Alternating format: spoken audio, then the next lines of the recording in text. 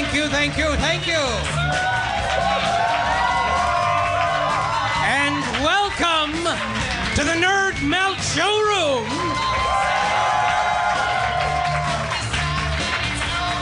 My name is Curtis Armstrong, and I am, just for one night, your temporary comptroller.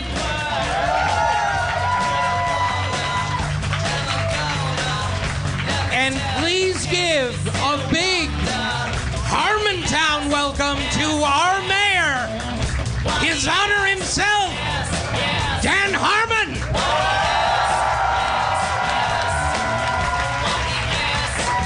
Thank you.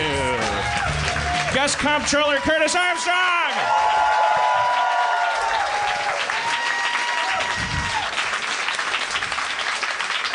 He wasn't mad at me. I remember when I was... We really have to talk about that because I actually heard about that from, like, other sources. Somebody stopped me on the street. In London? No, here. It was here. After I came back here, Leah, who's not here, but usually is here, said, you have to talk to Dan because he's upset and he thinks that you don't like him anymore. This is my worst nightmare. But I thought I'd been really clear. I just was going to be gone for a few weeks. Yeah. I really like you. All right. All right. I don't want to stop. Now that you had to tell me that, are you sure you now don't like me? No. Now I'm more sure than ever because I've actually been thinking about it. Oh, okay. And because what happened was she stopped me, it made me think. Do I really like him? It was a good opportunity to check in. So for a few days I had that to mull over, and then then I'm coming in, and I can assure you I do. I like that's fantastic. This is actually okay. That was my worst nightmare because I didn't want to be high maintenance, but now this is my biggest dream, which is perfectly conditional love. Pretty much. As a child, if you receive anything less than unconditional love, and really, let's face it, who got unconditional love in their home? Probably Dave Klein, who's here again tonight. I think maybe he got unconditional love because he seemed to. That was a very demure you. It was filled with maternal love. But yeah, no, not the case in my home. I mean, if you definitely knew if you had behaved in a way that made you deserving of love, or as I like to call it, not getting hit. And so like and that's I think that drives me very much creatively. It probably also complicates a lot of my relationships, but. So it actually sent a tingle up my spine when you said that combination. You said it made me think, do I really like him? And I was like, yes, this is the dark circle that I have to dance on the rim of. And then jackpot, I earned it. Normal people are just like, well, of course he likes me. I'm a perfectly fine person, and if he doesn't, why would I care? Not me. Not me.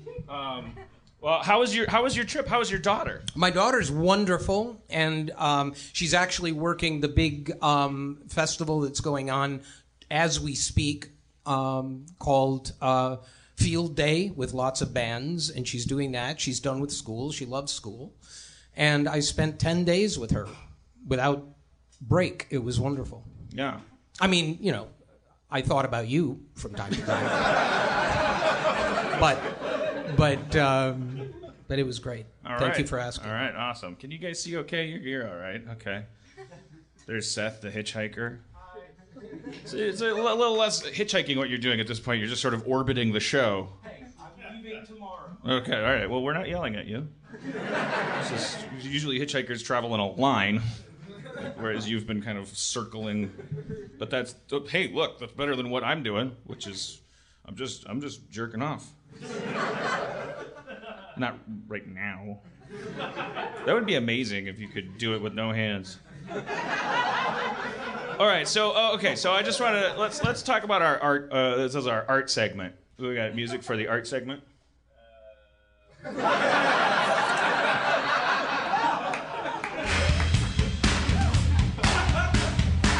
Sometimes things exist that aren't TV or games So I have this ongoing, like, I don't know, what do you call it, like a feud, or it's a bee in Aaron's bonnet. My lovely wife, Erin McGathy, who's also not here with us, she's spending time with the dogs because we were away from them all weekend, and Jeff is just sick. So Erin, like, I don't know, she's an artist. She's a visual person. She sees colors and things, and I'm always just like, I think colors are dumb, you know. Like, they seem pretty pointless. I think the point of them originally was that, you know, we're primates, and so we needed to recognize if an apple was going to kill us if we ate it. But now we have genetic engineering, and, you know, all apples are fine. They're injected with preservatives. Yeah, it's like we've finished it. We've taken God's place. And so why not just lower the bit value of the graphics in the universe? We could probably expand our RAM or our CPU. if things were just black and white, imagine how much more Earth there could be possibly. I don't know that. I know that's not how the universe works, but I'm just saying, like, maybe our brains could process more if we just didn't see color. Or like, how about 8 colors? Because that's the only ones we can name, really. And then people say, oh, eggshell instead of white, and it's like, that's white. That's dumb. To me, it's dumb. But so Erin was always like, she showed me this magazine, and she had this kind of smirk on her face, and she shows me this, like, grid thing. It's like, it's this thing with like 1,000 lines in it, and she's like, how many colors do you see here? I'm like, I don't know, like the usual 8 dumb colors. And she's like, yeah, you know, I'm a tetra hakamaga. Like, there's some, she's got more cones or rods or something in her eye. She's a tetrachromat. Tetrachromats? Where are my tetrachromes at? She's immensely proud of this, which I would equate to being proud of your race, which is bad. It seems like a vile quality in a person to be like, what is the difference between that and saying, like, you know, I have very little melanin in my skin. I'm like a snowbank. So you're okay, great, you're racist. So, but she's like smirking because she can see like I don't know, more of them than I can. She's enough that you could. But I'm like, wait, how many can you see? She's like 20 or to 30 or something, whatever the number is, 38. And so I'm like, well, are you talking about all the different shades of the colors? And she's like, yeah. How many shades do you see? And I'm like, are we really talking about each individual shade, each striation that you can see on this thing? And she's like, yeah. And I'm like, well, I mean, that's ridiculous, but 1, 2, 3, 4, 5, 6, 7, 8, 9, 10, 11, 12, 13, 14, 15, 16, 17. And she's like, shut up, stop it, you're lying. 25, 26, 27, 28, 29, 30, 33, I guess. I mean, there's probably a couple more, but I'll lowball it. And she's like, fuck you, you're lying. And I'm like, no, I'm not. Colors are dumb. I got more cones too. I'm a tetracycline. But I just throw them away. They just go into my eye, and I just go, because they're dumb. You don't need them. Who needs more colors? You know who had more colors in grade school? The rich kids. Going by Crayola metrics, those were rich kids. They also had a sharpener built into the front of the box. Little born rich parasites. His dads didn't hit them. Yeah. I had to earn every fucking crayon in my shitty little stepped on box. Broken chunks of just caveman pigment. I had to go out and dig up clay and ochre and make red, because my parents were like, why do you, there's red out there, go get it in the yard. There's red on your pillowcase. Yeah, because you guys don't give me enough water. I got a lot of nosebleeds when I was a kid. I thought I was an alien abductee. Do you believe in alien abduction? I do. Really? I do, yeah. I think that's a real possibility. Huh. Yeah. I'm assuming you don't. I did when I was a kid. I was like, I think that's a thing that you'd gravitate to when you're a kid, because it's a real... It explains a lot. Well, it helps you cope, I think. You know, the fantasy that you're special. Still does. That the world is hard for you for a reason. Maybe like these people are coming and getting you, and then they're like, you know, milking your prostate and telling you secrets about the environment. And you're destroying it. We know things that you can only find out from cow anuses, and like go back to your world, but we're gonna keep coming back and giving you nosebleeds, and you're so special. I'm still waiting for you to explain why none of this makes sense. I mean, it still does. I'm not like when you grow up, why do you not believe in that anymore? I think I started to learn about things like sleep paralysis. Which there's this I don't know if it's a good documentary. Aaron and I just watched it tonight. The guys that made the documentary about The Shining, Room 237. Am I getting that right? That's a really interesting documentary that everybody should watch. This one's also very interesting. I hesitate to use the words good documentary because I don't know if it's just a bunch of people talking about their sleep paralysis experiences. It's very interesting, but maybe that's different from a good documentary. Shut up, Dan. Just shut up. All right, now start talking. First, check to see if everyone likes you.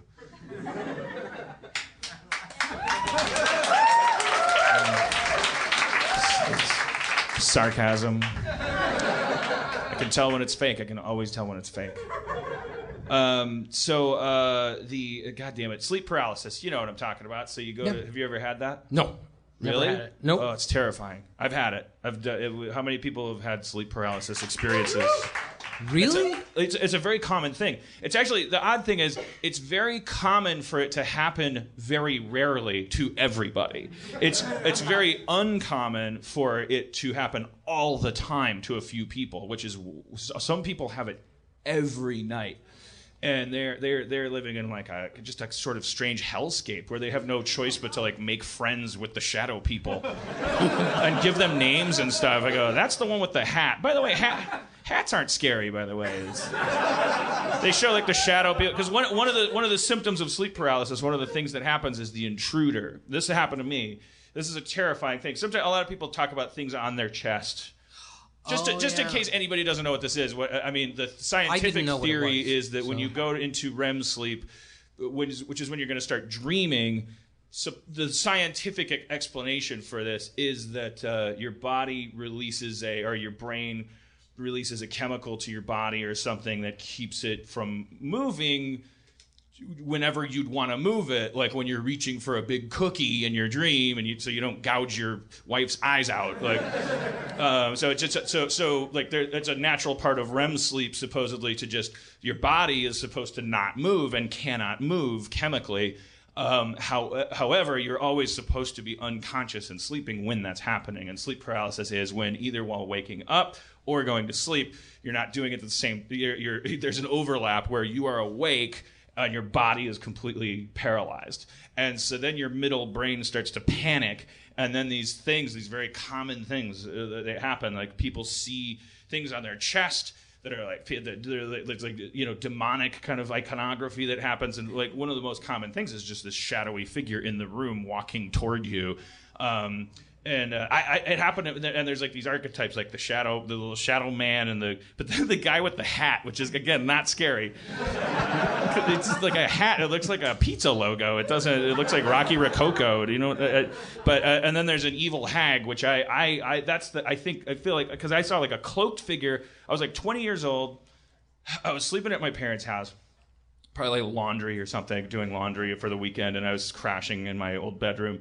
And this happened to me, and I woke up, and I couldn't move. And it's so real. There was a cloaked black figure in the corner of my bedroom that just strode confidently toward me. I could hear every footfall on the carpet. It was like, it was really, really there. It wasn't a visual hallucination. It was like I was sensing all of it, the proximity, the sound of its footsteps, and this like image of, I think, a female figure, like kind of cloaked and permanently in shadow, like just marching across the room toward me, which is just, sometimes you see a coat rack in the dark, and you're like, holy shit, oh god, that scared me for a second. But this is a person in the room that is like there. It's not like, oh, that looks like something. It's there, and it just like marched across the room and just kept coming at me. And then as soon as it was as if it just wanted to do just that, just wanted to put its face in my face, and which is like that's even scarier because you're like, why would you want to just scare a person?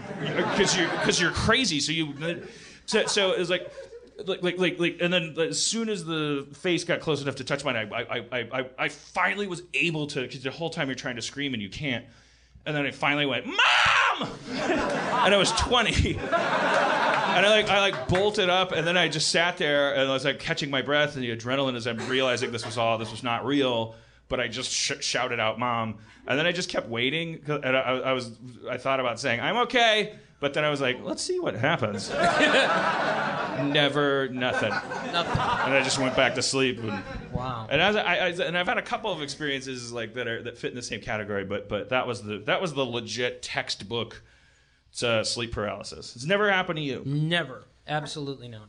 And did it ever happen after that to you? Yeah, I've had like a couple weird like related kind of. But things. Not like that. Nothing, not that that was really terrifying. Woman. No, like I've had just generic. I wake up and I can't move my body and I panic, and then I'm suddenly able to move it, but like not with the goo gagas coming at me. Yeah. And I've also had like weird I would have these things in my mid-20s where like it's like all of a sudden I'm sleeping and then I'm awake but I can't move, and then my whole self, but my body's still in the bed, my whole self starts getting thrown around the room, banged up against the walls like somebody's trying to pull my soul out of my apartment, but can't, for some reason it can only move it around in the room, so it's just banging into every wall and ceiling, and I can kind of see that I'm still in bed, and then finally like, at a certain point manages to get out, and I shoot up into the sky at like the speed of sound, I'm assuming, and it's like it's actually kind of cool. I'm like, holy shit, I can fly! This is going to be amazing. I'm going to be like this new kind of hero. I can do this at night, and I'm assuming I won't be able to get shot or stabbed, so I could probably fight crime or at least discourage it. And I'm like, it's like this just this elated feeling. I'm like, holy shit, I'm flying, and then like just gives way as the physics of it like start to kick in, where you're like, I'm not flying, I've been rocketed upward, I can't fly, I'm just really high up in the sky, and you feel the momentum stop, and then you're like, now I'm gonna fall, and it's like, oh, it just turns into one of those falling nightmares, and then you wake up. So anyways, wow. And you just I would actually have told that one first. I mean, that's a lot more dramatic than the woman walking towards you. Well, noted. All right. That's good. That's conditional love. Let's keep letting me know when I fuck up. Well, no, they were both good stories, though. Yeah, thank you. They were both good stories. Yeah, well, what are your dreams about? Like a gumdrop tree? Fuck you. I had unconditional love. So. See, you're just like you dream like we assume dogs do. You're just like chasing a rabbit, and then while you're sleeping, you're like, and your wife's like, oh, he's dreaming. He's so cute. I am cute when I do that. Did you ever see the YouTube video of the dog that's dreaming and it's doing like it's like running on its side, and it's like, and then it's like. It's running, and then it starts to run really fast, and then it like looks behind it, like it's snarling, like it's clearly being chased by something it doesn't like, and then it kind of it gets up and runs full speed into the wall right next to it, and then wakes up, and then it just kind of like sits there like yeah.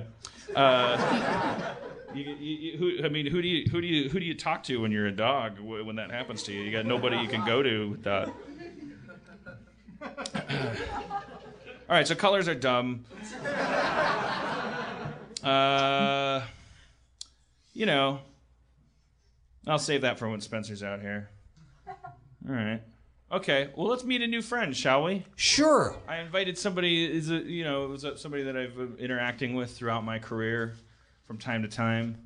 We don't hang out ever. I think we're like Commissioner Gordons to each other. Neither of us is Batman, but I'm just using that to illustrate distance and respect.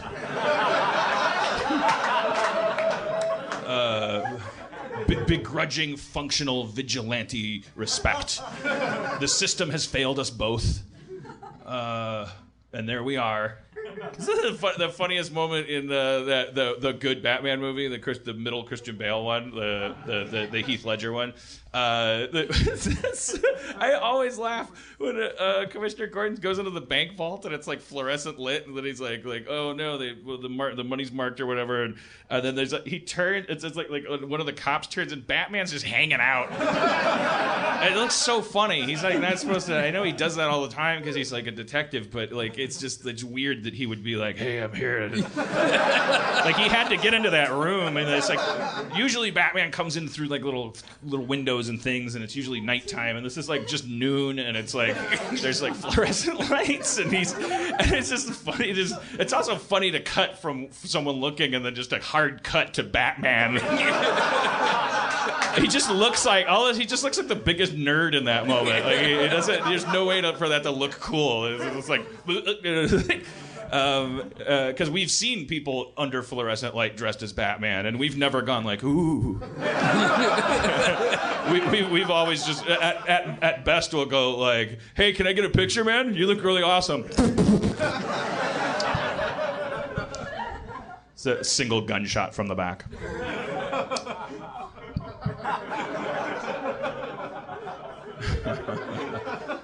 No note. A brief check of his closet at home tells us the whole story. All right, yeah, sorry, I was introducing this guy. Apparently this guy needs no introduction. He's really what he is he's the editor of TV Guide magazine, but because the world is changing, one of the cruel tricks of fate is that he has a new title, which is just not as sexy. He is still just as important, but he's now called the Chief Content Officer. Poor guy, but he's awesome, and he's a sort of, I don't know, he's my TV talking buddy. It's Mike Schneider. Yeah.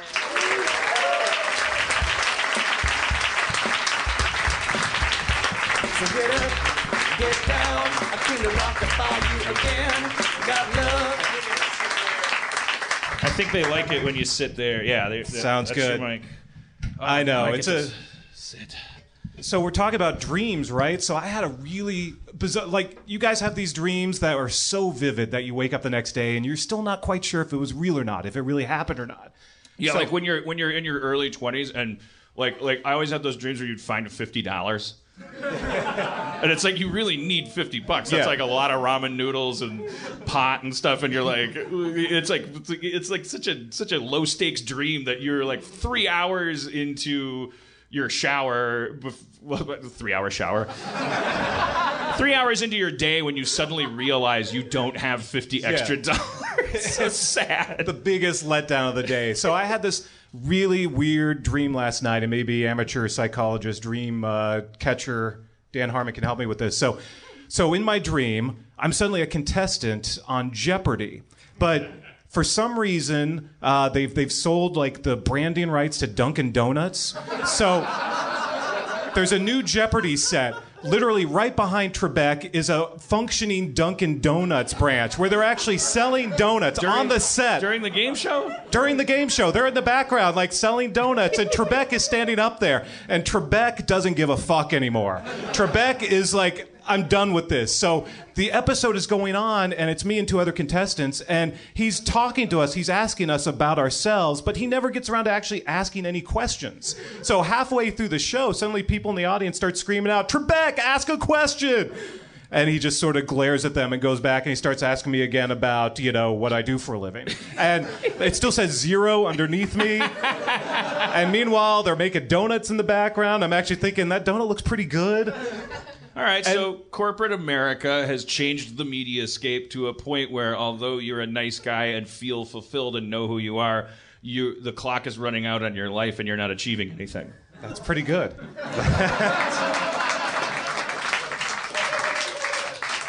So literally today, I go and I run into my brother-in-law, and the first thing he says out of his mouth is, "Hey, they're opening a new Dunkin' Donuts in Encino." What? I don't know what that meant, but like the first thing, like today, it's following me. That's weird. It's bizarre. I mean, I know Dunkin' Donuts aren't rare, but that's definitely weird. I haven't heard the word Dunkin' Donuts all week. If I dreamt about a Dunkin' Donuts and someone mentioned it, I would consider that notable. Notable evidence of paranormal That's activity. why the very first thing I brought up on your podcast right now was my Dunkin' Donuts dream for some strange reason. Well, there was there was one story of the sleep paralysis thing where the guy was talking and he told a story about how there was like a demon standing over him and telling him, "You're gonna die, I'm a demon," and then. But then his girlfriend sat up. You have a T-shirt screaming. that said "demon" on it. Yeah. Demon with two D's for a double dose of this damon. His girlfriend sat up screaming, and she was having a night terror. And in her nightmare, there was a cat sitting on her chest, speaking in gibberish to her boyfriend at the same time. But the cat was a giant black cat, and a lot of people report that. Like I think it's just an explanation for like this giant. Your mind is trying to put an object on something that makes no sense. So and a lot of people make it a big black cat.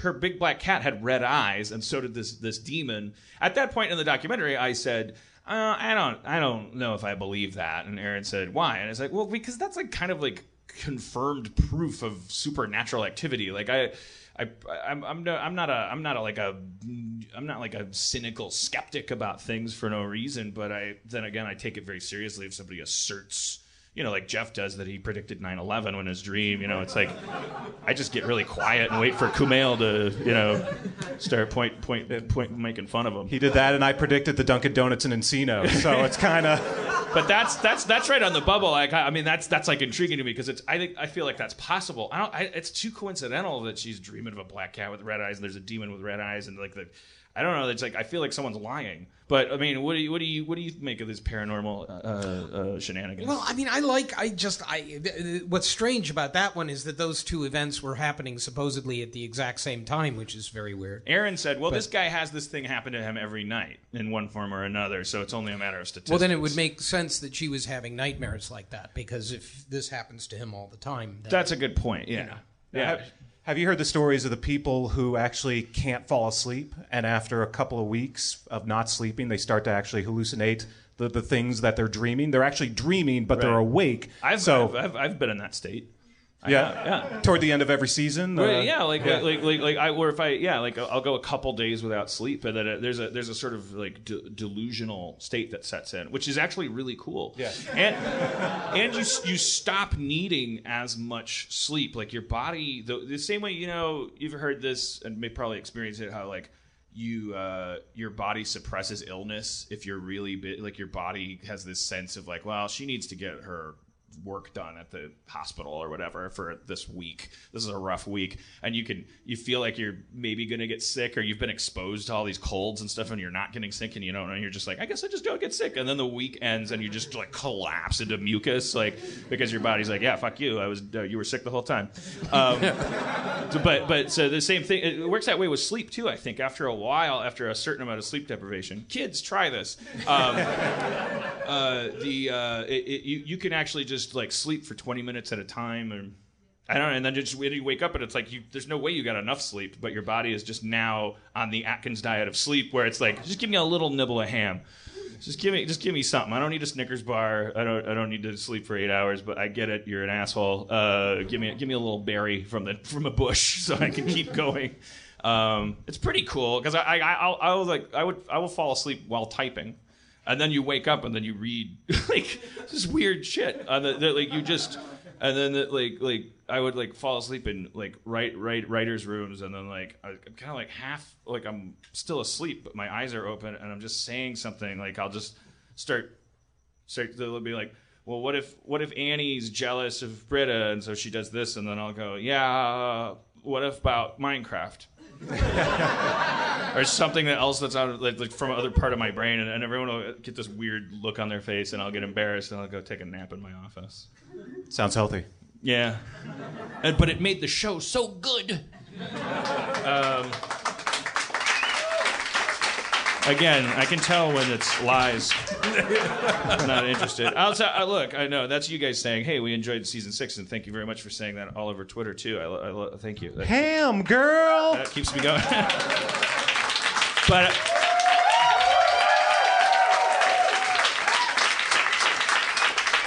oh no, please! They're standing up in the back. Oh no! Don't everybody stand up. I thought that might work. I thought if everyone thought a standing O was happening behind them, you could like start one from the back. Not like the real standing O I got when I wrote those Oscars that Hugh Jackman hosted. Sean Penn just fucking leaped to his feet. He was like, "Yes, best Oscars ever." It was amazing. Standing O. And then Ed Harris was like, "I agree. I don't care." Morgan Freeman was like, "Yeah."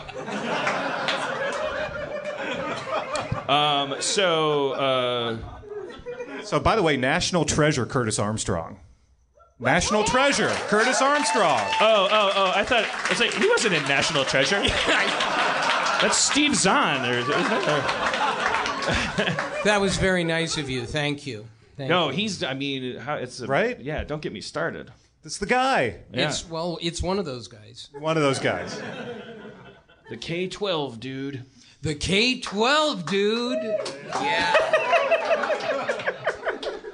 I get a lot of tweets from youngsters now that are watching Better Off Dead because you became a friend of the show. I can tell that they'd never seen it, which I'm exceptionally proud of because that movie does hold up and is awesome, and it's like nice to see somebody go like, "Holy shit, I just rented this. I never would have, and it's so amazing." I know. I really like seeing those. That's really nice. Yeah. Shit. Okay. So what the fuck was it? We were going to talk about TV, probably. Yeah. I assume. But what with the yes, everybody get lots of sleep. All right. Well, let's talk about TV. So it's the golden age of television, which is true because TV is higher quality than the movies because movies are big international business, so we're just churning out these like giant movies and like it's the weird cultural shift is now. You look at Disney and Warner Brothers, and the majority of it's the big DC or Marvel franchises are what they're kind of focusing on, or also some Pixar in the future. But really, that's what the movies now are. So yeah, and you're all the averaging other stuff out instead of making like something that's about an insight into, for instance, like American domestic culture and then exporting it to other countries as television where there could still be that cultural like, oh, this is an American show. I know that going in. Like the movies are like the American audience is like a fraction of the box office that they even care about. Didn't they release the new Avengers movie in China before here, or it was like America was like the last. Yeah, and what's interesting too is now they're having to sort of, there are certain things they won't do in some of these big movies now because China's such a large percentage of the box office. So yeah, and that's just the tip of the iceberg in terms of like the effect of if you're making a movie for an entire planet and you need it to be this big crazy movie, and obviously a byproduct of that. I mean, one effect of that is that CG is going to get really good, and it really has, and it's amazing. We can do anything now, and to the point where I was watching Mad Max, I had no idea. Everyone that keeps walking out of Mad Max is always saying the same thing. They're all going, I don't know how they did that. And I literally mean I don't know how they did that. I don't know if that was a practical car flipping through the air or if maybe the tire was CG but the car wasn't. Or weirdly, I know something about that. All right. Which I usually don't. But I happen to know something about that because of Genevieve Pearson. Okay. Who you know. Yeah, Genevieve. We love Genevieve from King of the Nerds. And she did some research on it. Every car effect is practical. They may have layered stuff over it, but all of the car stuff is practical. There are other things that are CGI, but a vast amount of that movie was actual practical And the stuff. guitar guy. and the guitar guy. Was a real guy. We love the guitar guy. I mean, that's a. Geez, you would expect a movie like that to be. It just doesn't look like it. To me, I'm the not a big camera's always fan in the of those perfect movies, place. but it doesn't look like a CGI movie to me. Even at the parts where I know it has to be, it's really there are moments of that movie that I thought were just beautiful. Yeah, just beautiful it seems to like look the at. camera is always just in the perfect position, which is an effect of the CG kind of mediascape. Shut up, Harmon. Entourage, on the other hand, all CG, including the script. Wow. What? I don't know where. I mean, I don't know where those 3 boos were coming from. Like, I have never seen a frame of Entourage, and I'm fine. Oh, you got some binging to do, folks. I told that to somebody, and they said, actually, they kind of studied me for a second, and as they mulled it over in their head, and they said, like, I think you're experiencing Entourage the right way, like, because it's like trickling in, through the water table to you, like, it's like, you don't need to see any episodes. It's like, it's more of a. Yeah, that's how I experienced The Real Housewives. It's I never actually watch them. I just kind of, for whatever reason, if you live in this culture, you sort of just know what's going on those shows. Yeah. And yeah, there's no okay. So the movies are visually incredible, and with the exception of your odd Mad Max or two, they're all kind of dumb. Whereas TV, until we get, I don't know, because it's cheaper now and it's lower stakes, it's getting like really good. He said at a weird octave, and getting gooder. It's getting good. And there's lots of shitty shows, but there's so many that there's something for everybody, and right. there's all kinds of amazing stuff happening. So, one part of this golden age of TV is serialization. Like it's like no one can argue that Breaking Bad wasn't a great show. Well, someone can, I'm sure. Who is that person?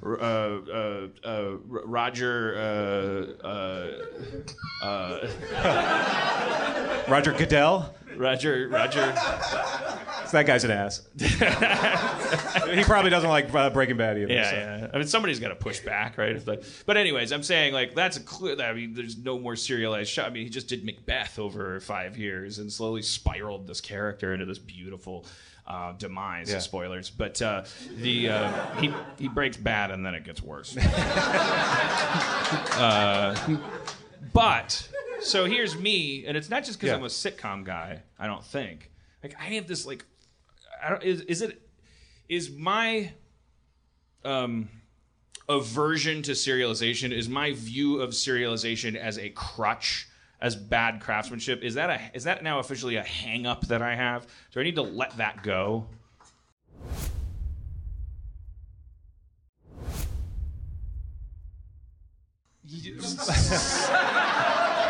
George R.R. Martin is in the back. What is it specifically about the serialization? It feels like cheating because I grew up in the 80s on TV that was like so supremely crafted. No matter how dumb it was like there was a sense of craftsmanship. Nobody in Cheers ever made they picked up a Rubik's cube and like because it was in the headlines that week. It was like.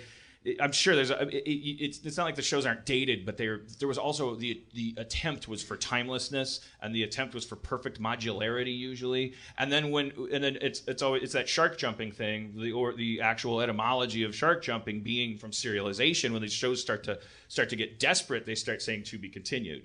And I guess that's the association I make. It's like you're starting to.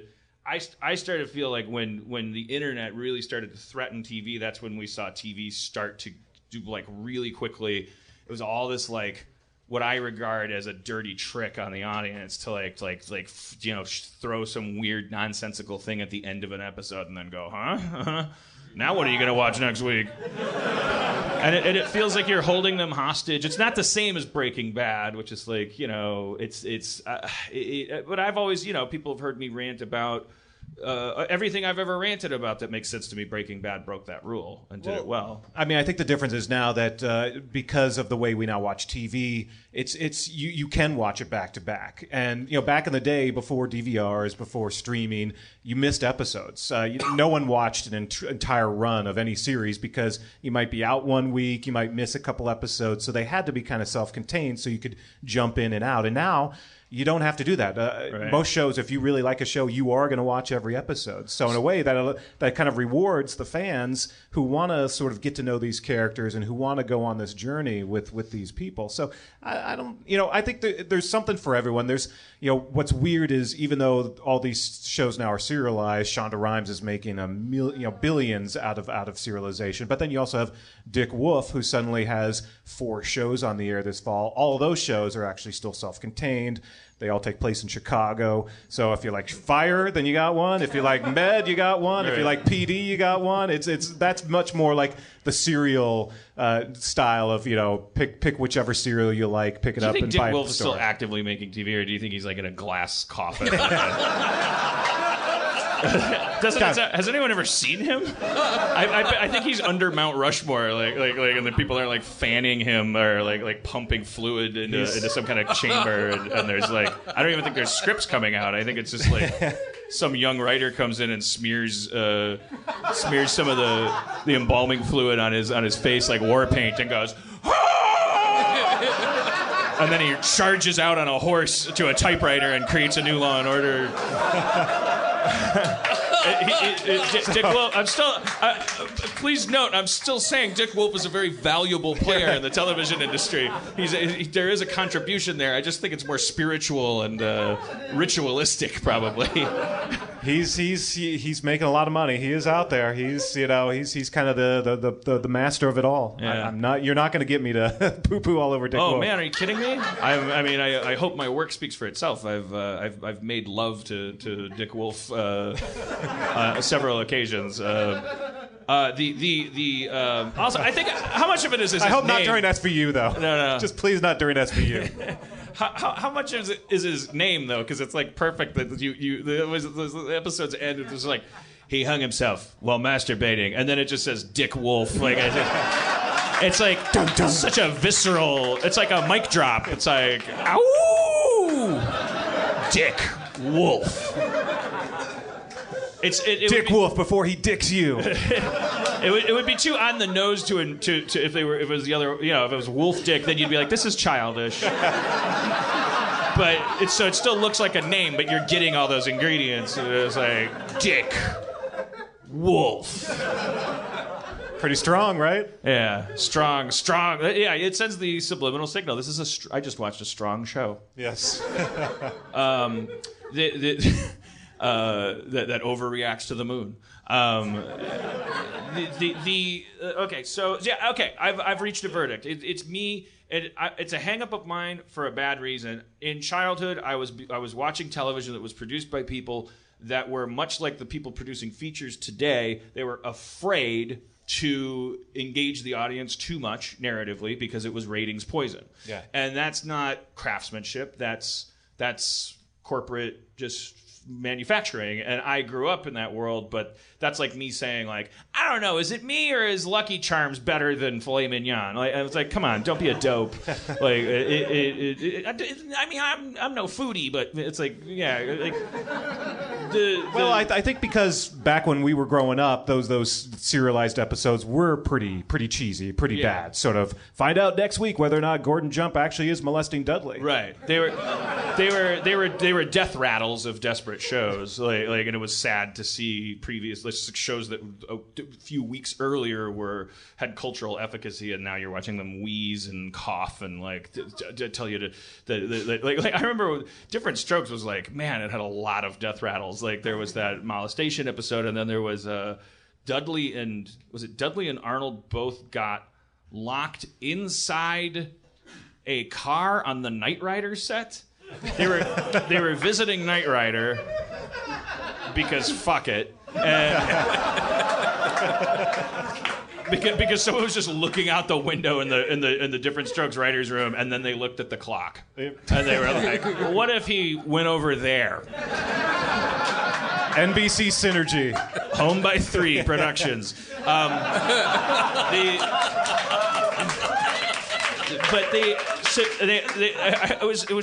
It was so ridiculous because Arnold he visited Knight Rider, talked to Knight Rider, which they maintain. I think they maintained within the fabric of the show that Knight Rider Kit is an actual talking car. I'm okay with that because it's like, hey, it's canon. But different strokes canon. Then he goes into a car. I don't think it was Kit. It was a different car, and he gets locked in the car. That's not even possible. And then 2 crew hands walk up and go, hey, should I move this car? I'm like, no, what are you, crazy? That's the car we're going to blow up in the next scene. And the audience goes, oh. They had the same reaction as they did to Dudley getting molested. That's the car they're going to blow up. This is not how Hollywood works. What is this, the Flintstones? All right. Anyways, cars don't talk. I'm Andy Rudy. Remember there was the sitcom template where there was always the episode where someone got trapped in something and they possibly were going to die. So on Punky Brewster, her friend, got caught, stuck in the refrigerator. Yeah. Of course, we all remember the Three's Company episode where they were stuck in that freezer and they could have died. So it was like number 72 on the list of sitcom tropes that everyone had to do at some point. It was a simpler world. The Incredible Hulk won an Emmy for Best Dramatic Series. Simpler time. I think, and Lindsay Wagner, was that her name? I think she got an Emmy for Best Actress in a dramatic series for Bionic Woman. Anyways, Daredevil, what do you think? Yeah, I'm a fan. Absolutely. I like that friend of his. He made me. I stopped after the pilot because of that friend of his. What do you mean? His friend just seems a little foggy. Yeah. But I was a little thrown by his performance style. Yeah. And I'm lowering my voice because because Marvel lawyers are listening, or no, it's because I get the distinct impression he's probably a fan. Because he has I feel it in the pilot he's acting a lot like just a guy that's wandering around Comic-Con.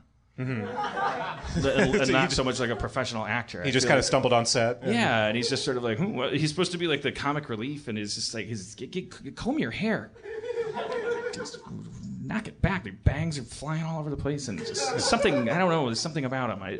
But then I talked to other people, and they said, actually, he'll become your favorite character, and he gets better and better. All right, fine. Yeah, I mean, I think of all the comic book adaptations right now, to me, The Flash is really, I mean, they killed it in season 1. I haven't seen it. Huh. And it's just a really great job. And it's a lot of fun, and it's so accessible. I actually watch it with my 5-year-old. My 5-year-old loves it. Now, there been time, I don't know if I'm Dad of the Year or not, because there is, some death on the show. And there are times where I'm, wondering if I'm just, injuring this kid. But he enjoys it, so... So what are the Flash's limitations? That seems like a pretty extreme superpower to just be able to do everything faster than everybody else. That's right next to pretty badass flying. Yeah.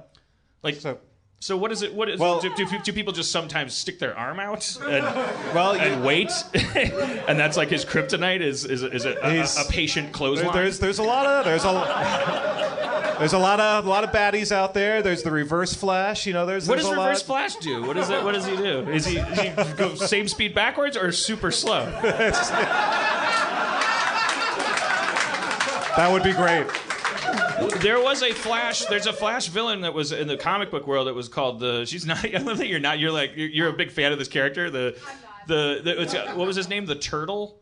Yeah. The tortoise, the turtle or the tortoise. He was the world's slowest criminal. I've only read the description of it. I've never seen it in the comic book. It was just like, give me a break. He was a great nemesis to Flash because as described, he's so slow that Flash would get to the scene of the crime, investigate it, and leave before the turtle ever got there.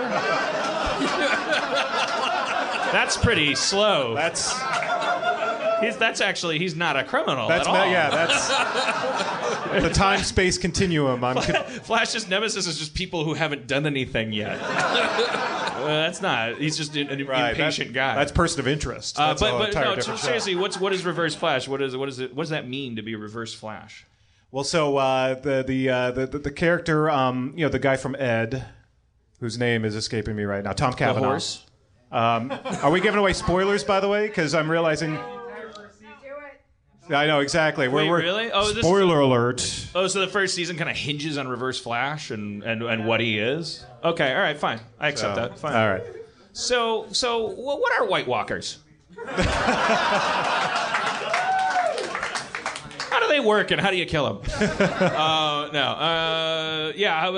are you feeling about Game of Thrones right now? I'm behind right now, so unfortunately, and we're missing tonight too. So I'm a couple episodes behind. There's been some controversy about Game of Thrones. Like I guess it's just inevitable. About the show was so flawless for so long in everybody's eyes, and it was just like there's two lobes to the controversy as far as I can understand it. One is that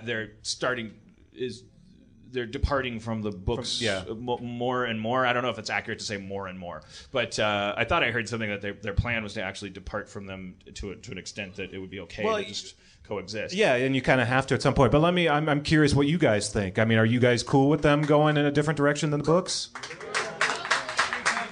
They're almost caught up to the books anyway, right? So wouldn't they have to? It's like sort of right. I mean, that's the thing too. Is he's racing to finish the next book, but then at some point, all these shows have to go in their own direction. I mean, that's the thing about Walking Dead as well. Is the treat is they do sort of honor the comics, but at the same time, they've gone in a different direction. They've created new characters. They've sort of taken things from the comics and sort of switched them around, changed the timetable. But it's still it's enjoyable for both, and it's an opportunity to have two different sort of paths for that that genre. Yeah, the other lobe of the controversy was a really specific thing of like the brutality of the I think the reason why it was so controversial is because also it wasn't in the books. So that's kind of the definition of gratuitous.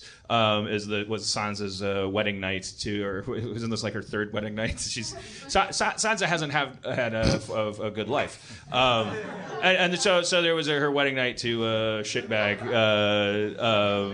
Ramsay, cool name, bad guy. Whatever. But if you don't know, it doesn't matter. It's a brutal. It's a bad. It's not a great consensual kind of wedding night. And now, so like cinematically, as far as what happens on the screen, it's actually one of the least gratuitous things in Game of Thrones history. There's a shot of him ripping open the back of her dress, and then the rest is played on her terrified face, which is all the more brutal. And also, it's like the rest of the show is just like actual reverse cowgirl action, and no one can actually ever have sex in Game of Thrones. Someone's always walking in. But I think so. I was like, well, okay, so it wasn't in the book, okay. And then there's a lot of argument of like, well, we already knew Ramsay was bad. Why are we doing this? And you certainly don't want to dance near the hot button of like the emerging feminism and stuff. And I don't want to take that stuff lightly or dismiss it for dumb reasons. But I will say, I feel like the whole Game of Thrones series, being not a guy that read the books, like when I watch the show, I feel like those two sisters, Arya and Sansa, that the whole series is like, it's this like to me.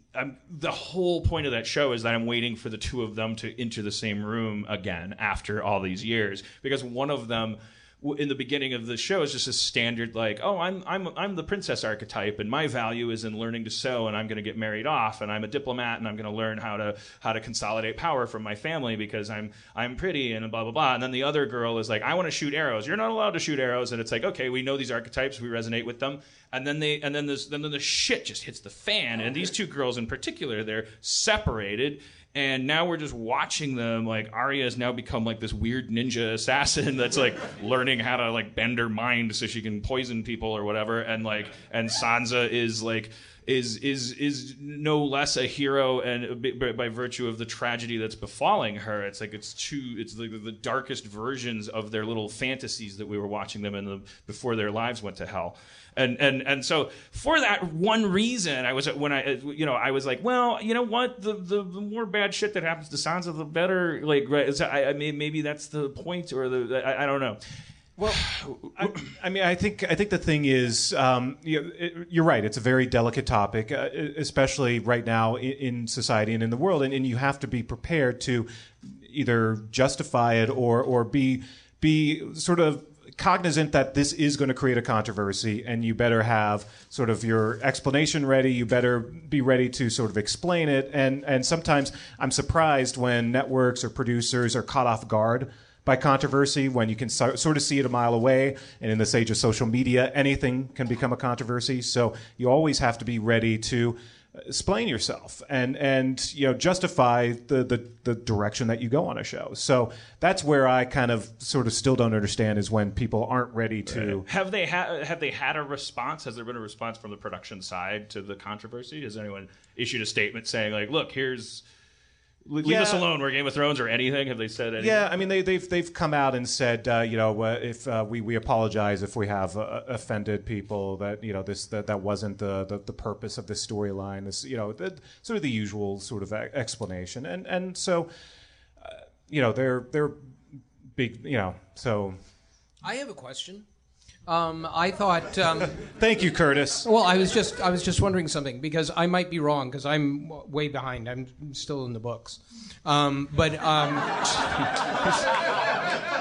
question is that the problem with this particular case was that it actually, and correct, I know I will be instantly corrected, that it was something that in the books did not happen to that character. Right. It was something that was imposed on the character. Is that correct?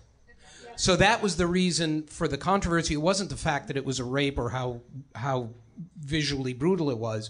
It was that they arbitrarily took another character and gave the rape to this character. Yeah, I think it was all the above.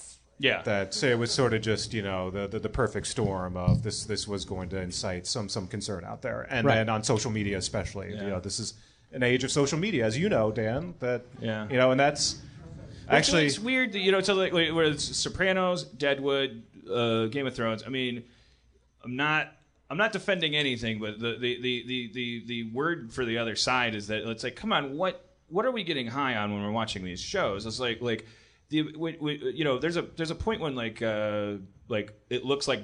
I'm trying to avoid spoilers, so I'm just speaking in very general things. But there's a point when it looks like Peter Dinklage might die, and that's not a spoiler. It's just like he's in a tough physical spot, and I found myself going like, you know what, this could be it. Like, and that's what makes that show so amazing. That's what made Breaking Bad really interesting. It's like the brutality and the randomness, the chaos.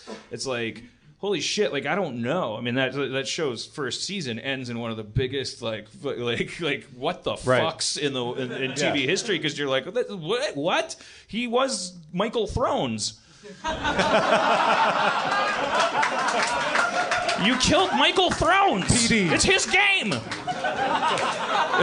Cersei literally 5 minutes earlier gave him the Game of Thrones speech. Remember? She's like, if you're going to play this Game of Thrones, I suggest you be very careful. And he's like, okay, I will be careful. Skunk.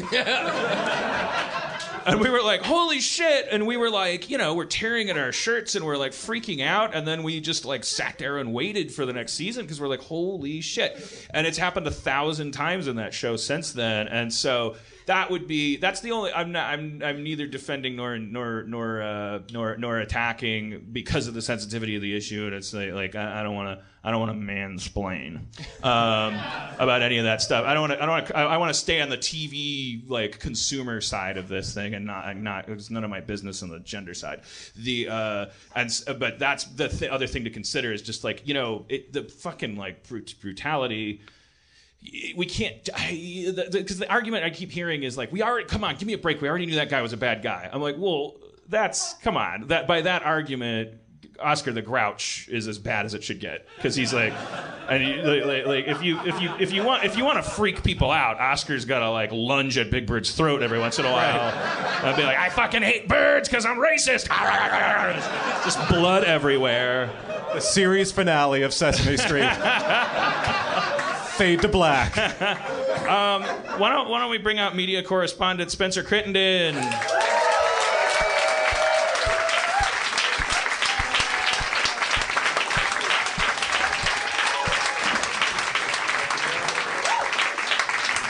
Is that... I walked in with a bag. I brought a paper bag. It says Hannah on it in Sharpie.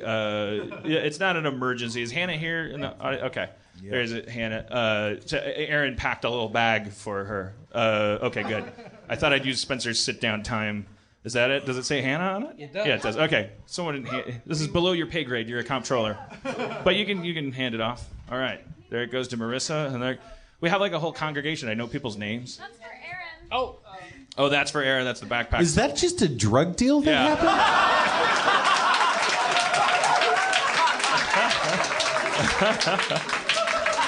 I had this idea where you could sell cocaine out of a bowling alley by putting it in the shoes. And this is very similar to that whole methodology.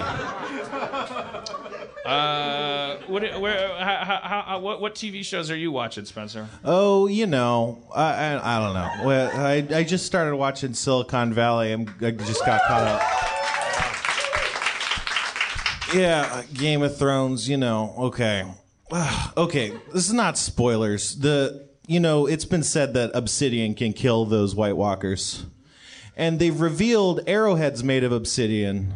And spoiler alert, sometimes the White Walkers watch things. They just stand there watching stuff happening. Why can't they just shoot him in the fucking face with obsidian arrows? It'd be done. It'd be over. It'd all be no more game.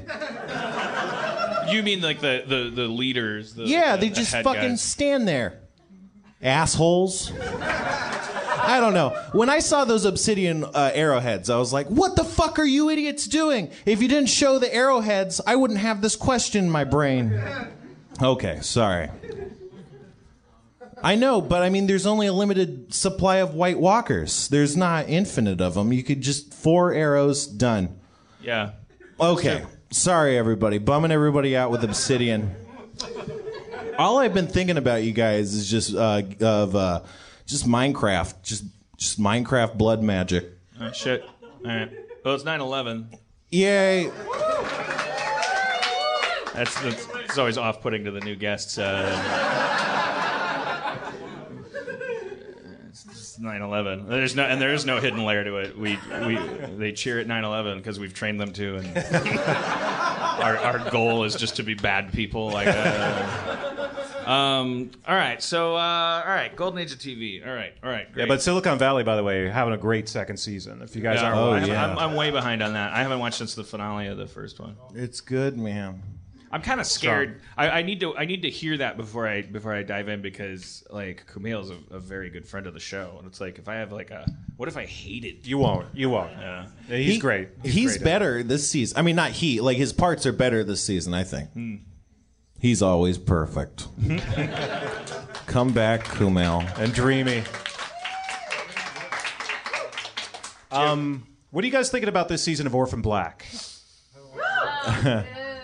Boo. Oh my God, I love that. You love Orphan Black? I love Orphan Black. It's a great show. It's really getting into the weeds though. So I feel like not this past Saturday's episode, but the week before, I felt like they were getting back on track. So fingers crossed. I feel like, I'm in it for good, I think, but I feel like maybe now they're getting back on track. More Allison. There wasn't enough Allison this season. So. Oh no, but you know what? They've got more Helena. And Helena is now my favorite. Sistra. Oh my God, I love her so much. Yeah, right? I love Tatiana Maslany. I'm sorry, but I love Tatiana Maslany. I get nuts. I think it's good with olive oil. just a little salt. A nice Tatiana Mussolini for the whole table. Yes. So are you married, Schneidi? Yes. when you to a lady, Yes. see how modern I am? Look at you.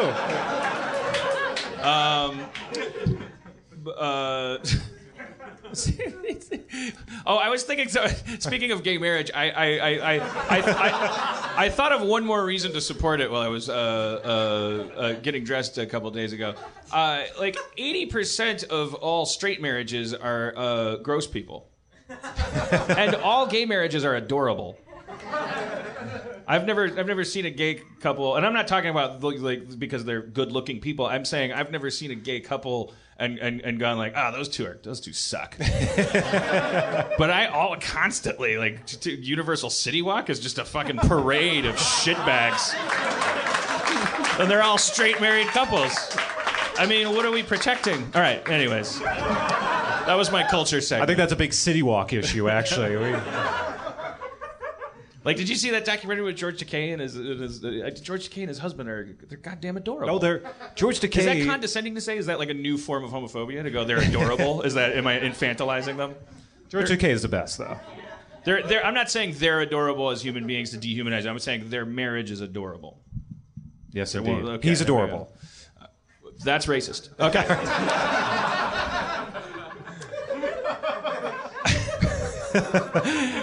Adorbs. So when you come home to your wife, and she's like,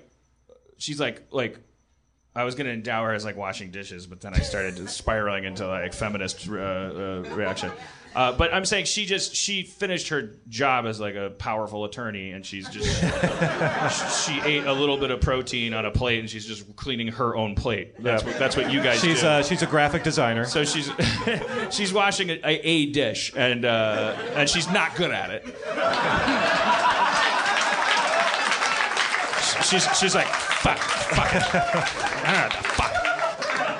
And I just wanted to put her in a position where you guys are a sweet married couple, and you're coming up behind her. She's like, you're going to what tonight? Harmontown? Really? You're spending more time with Dan Harmon? Like, what is that? Do you ever come up behind her and put your hands over her eyes and then sweetly whisper in her ear, "Is your schneidi sense tingling?" As coined by Dan Harmon. I really want to make this happen. It's funny, you tweeted that out to me, but then there were Michael Schneiders across the country who actually tweeted back at you and thanking you, I guess, for that. Or, it was Schneidi sense. I think it's how you should open all of your columns. Anything that you write, you should say, "Hey, is your schneidi sense tingling?" Exactly. Whatever panel I moderate from here on out at Comic-Con, that's all I'll like start when you're out. doing, Comic-Con, you can go, "Hey, is your Schneider sense tingling? Hey, it's me, Mike Schneider. Another rape on Game of Thrones last night." And the fans are abuzz. Stay tuned. Okay, all right. Well, I was actually bringing up your wife because I was just curious. Like, okay, so she's a graphic designer.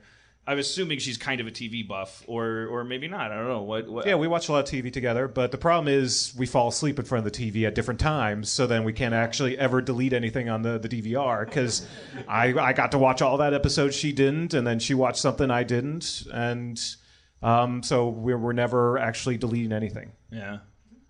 I don't have a point to that story. It's just reality, folks. Are you a positive TV viewer? Like when you're watching, are you always? You don't seem like a very judgmental. Well, I'm not a critic, so that helps. I don't have to critique shows. And you're not like, but you don't watch it through that lens of like grumble, or snarky, snark.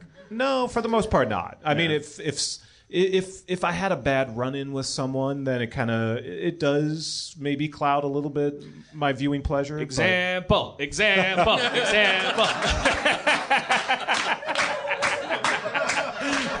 They're clapping, but they're not chanting. They're not. They like my chanting. It's a half heart. Exactly. I think we're supposed to do a jig at that point.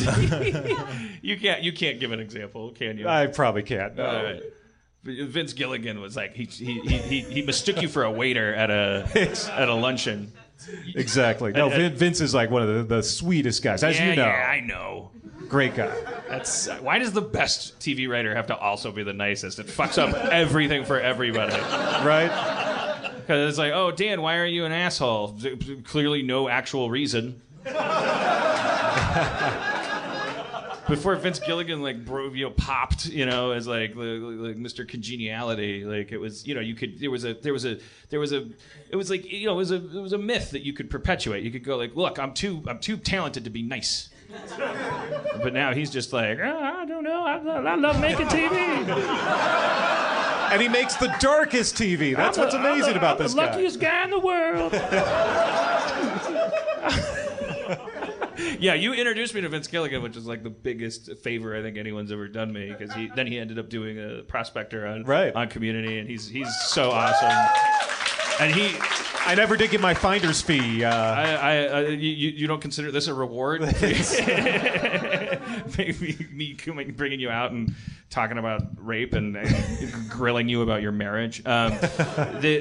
He came to the set and was like off book for his prospector character, and was so like determined to do a good professional job as an actor. It was awesome. Like he was like.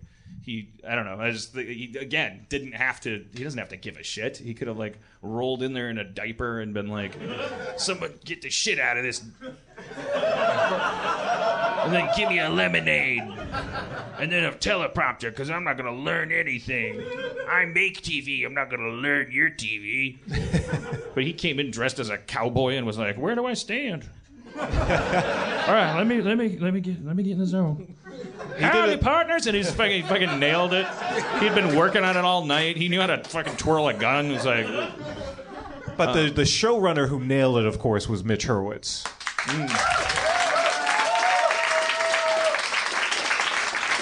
Yeah, he's amazing. We gotta have him back on here. Yeah, you got more Kugler.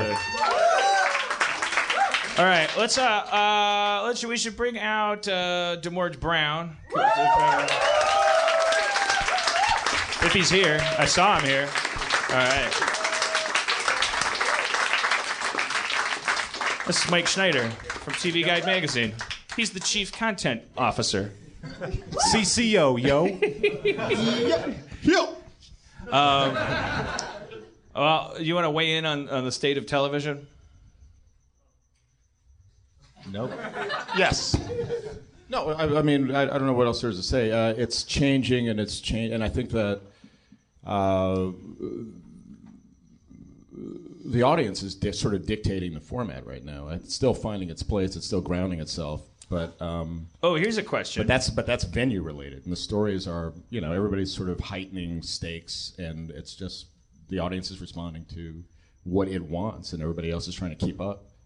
Speaking of which, one more thing about TV that's an important breaking topic. Algorithmic versus development. Like there's this new thing, it's like no joke. Netflix was assembled by someone looking at a chart of Kevin Spacey fans also like political thrillers and also like what's her name? And they assembled a show based on an algorithm. But they skipped that whole thing of like, oh, the writer comes up with an idea and then the suit helps them because whatever. Ostensibly suits know more than writers about making TV, which is the dumbest idea. It doesn't make any sense. But and I see people having different opinions about that because it does sound a little Orwellian. I mean, Yahoo knew. I think I've told the story of like Yahoo knew what Community was worth before they bought it. Not what it was worth. I doubt they turned a profit on Community because they probably paid a lot of money for it. So how would you make that back? I don't think their intention was to turn a huge profit. I think their intention was to draw big numbers, and they knew that those numbers would be big because they already knew. I had a conversation with them where they revealed that they already knew. Yeah, have they shown you any numbers? I mean, before the show aired, but they now, already knew. Now, everything is going according to their fucking weird, like Jeff Goldblum in Jurassic Park. Like they graphed out a bell curve, like of unique impressions, potential, and blah blah blah. It's just going according to plan. They're like NASA technicians that they were never worried about it. And I'm sitting there going, oh, gee, I hope I do okay on Tuesday night because I'm like this caveman. And they're like Silicon Valley people that are just like they can like melt things with their eyes and they get shit done for a living. And then there's like you contrast that with this like these orange people like these development people that are like, so I don't think a female lead's gonna work. Why don't you think? Who are you? Where did you go to school? What seminar did you attend? Who are you? Hey, my name's Michael Jacobson. You just burnt a bridge you're not gonna be able to build back, see? I'm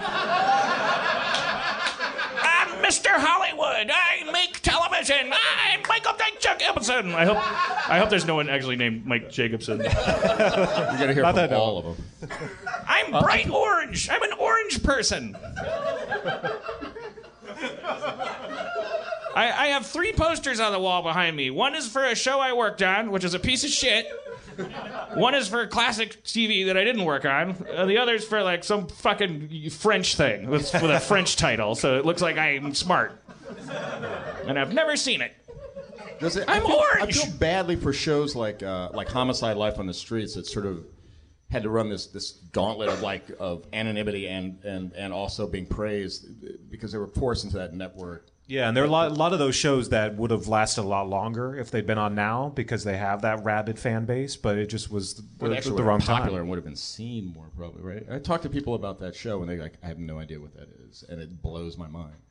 It was because they all love The Wire. And it was ahead of its time. So it would have lasted like 10 years now if it was on today. Yeah. And who knows? They're bringing back everything, so maybe one day they'll bring that back. So right after an all new Fuller House. I can't believe the Full House thing was happening, and then like it was announced that they were gonna do Full House, and then a couple weeks later, the new headline was Dave Coulier signs on to do Full House. I'm like, you closed that deal first. I'm no Full House fan, but you don't do it without the Cools. What are you gonna have, like Zac Efron doing Bullwinkle impressions for the 32-year-old girls? He tucks them in. The Cool's contract writer was just unattainable at first, but no, they were all pretty much on. I mean, it was funny. Just a couple days ago, they said finally that Saget was on board, but he's been on board from the beginning. They just need to hammer out those deals. I should know that more than anybody. We're always like taping our 3rd episode when Allison Brie's contract closes. Like it's always like, well, are we gonna be able to air this? Different people need different amounts of time to scare me.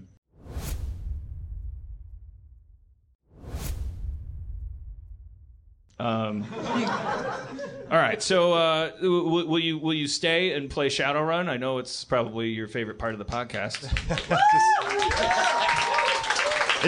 Should I?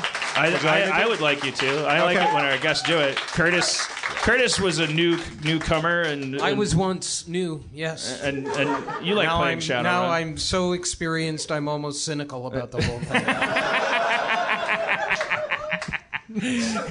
You're gonna phone it in tonight? Yeah, probably. But that's okay. It's like a role-playing game. Did you ever do that as a kid? Ever play role-playing games, Dungeons and Dragons, anything like that? Oh, a long time ago, yeah. But so it's like you get your character sheet. It's got a bunch of nonsense on it. Sorry, Spencer. It's like it won't. I mean, it's like we're all drunk and it's like armor. I'm gonna mess this up horribly, but all right. Yeah. But primarily, it's just like improvised storytelling and a turn-based format. With Spencer is the only one who can actually say what happens, but the rest of us, when it's our turn, can say what we want to try to do.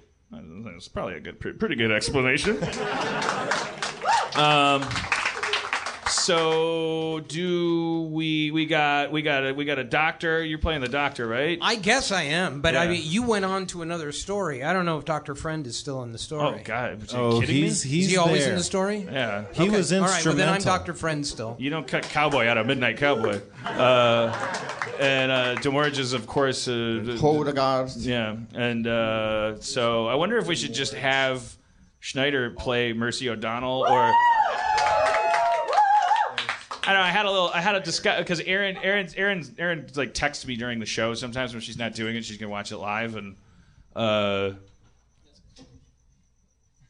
don't know. She's like, you always have a girl come up to play Mercy, and then we got one of those conversations. My point of view was like, well, yeah, but like we don't have a lot of women up here, and then it's like it's not because only a woman can play the character. It's just because like they make up half the planet, and then we don't have any up here, and then there's like a character that's a lady. I don't know. God, it's hard to be a white knight these days. That's what I've learned. That's the phrase for what I do. I'm always white knighting. That's my thing. White knighting, man. Yeah. But it's not the doing it to get laid thing, because it's the I'm just doing it to try to trick people into liking me. I'm like, give these women a break, man. I'm a big hero. I think that's usually why people do it. I don't think those gallant nerds are trying to get laid. They're just trying to do what they think. I mean, will make people like them. If we're going to eliminate that as a, if trying to make people like you isn't a good reason to not be racist or sexist or anything, like, I mean, I might have to just give up. I don't know what else is in it for me anymore. I'm just gonna roll over and die. Yay! I heard your brains. Weird young hologram brains. I don't know. Hurry up and die, you old man, so we can have our future world.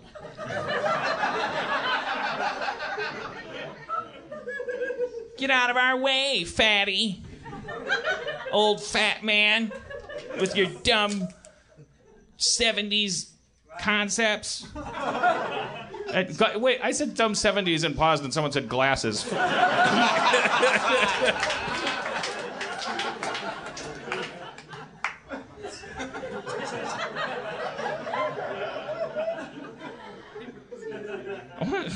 First of all, I was searching for the word glasses while touching them. What do you call these on my face? Second of all, come on. It's supposed to be safe here. I'm calling myself old and fat, and you're going, don't forget your glasses are dumb. And you don't shower either. Fuck you.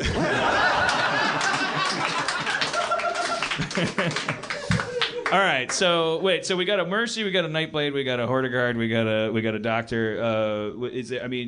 Jeff's character? We're fine. We got a lot of fine. have a girl play Jeff's character. We got Annie, we got real life Annie. Well, you've had your big moment in the spotlight. Some of my Twitter followers have been like, we really want you to play. I don't think that's a good enough reason. That's literally all I heard. You seem kind of beleaguered by it. I don't There's blame been a you. mandate. People feel like I should be out there. The guys have been talking. I really want to play with Kurt.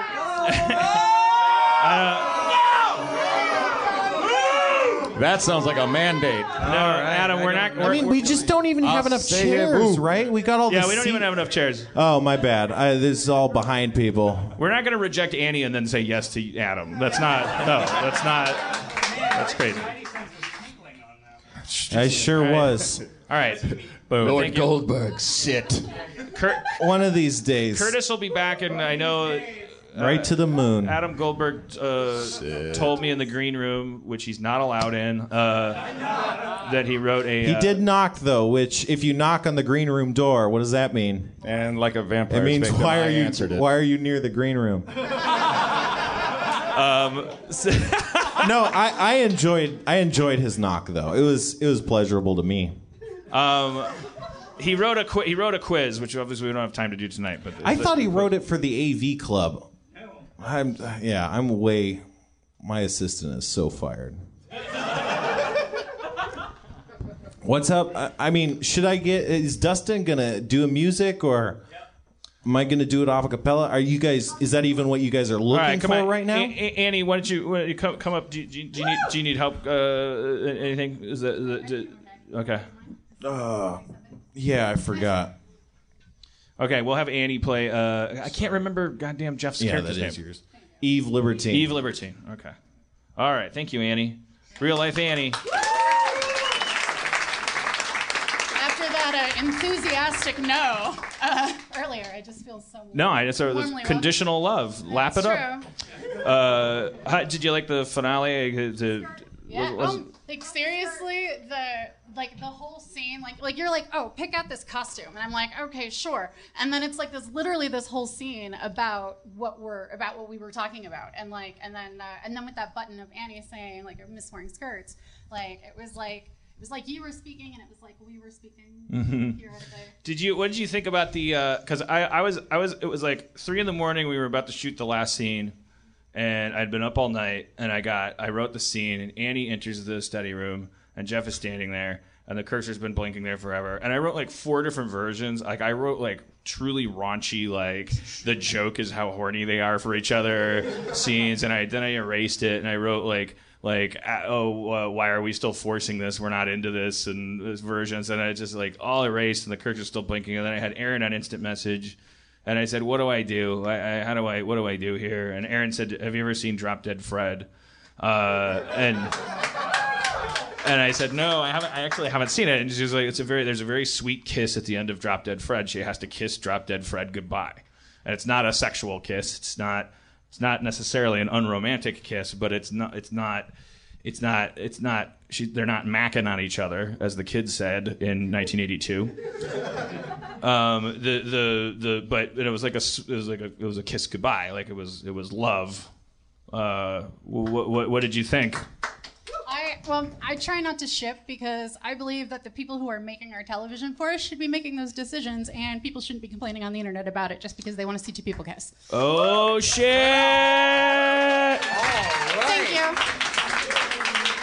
But that being said, 2 things. Not only was it a really nice and not overly done thing, I also really love that in Jeff's fantasy he was wearing she was wearing the same outfit. Like he was still coming back to that. Like. Yeah, well, it was faster to shoot that way. The truth comes out.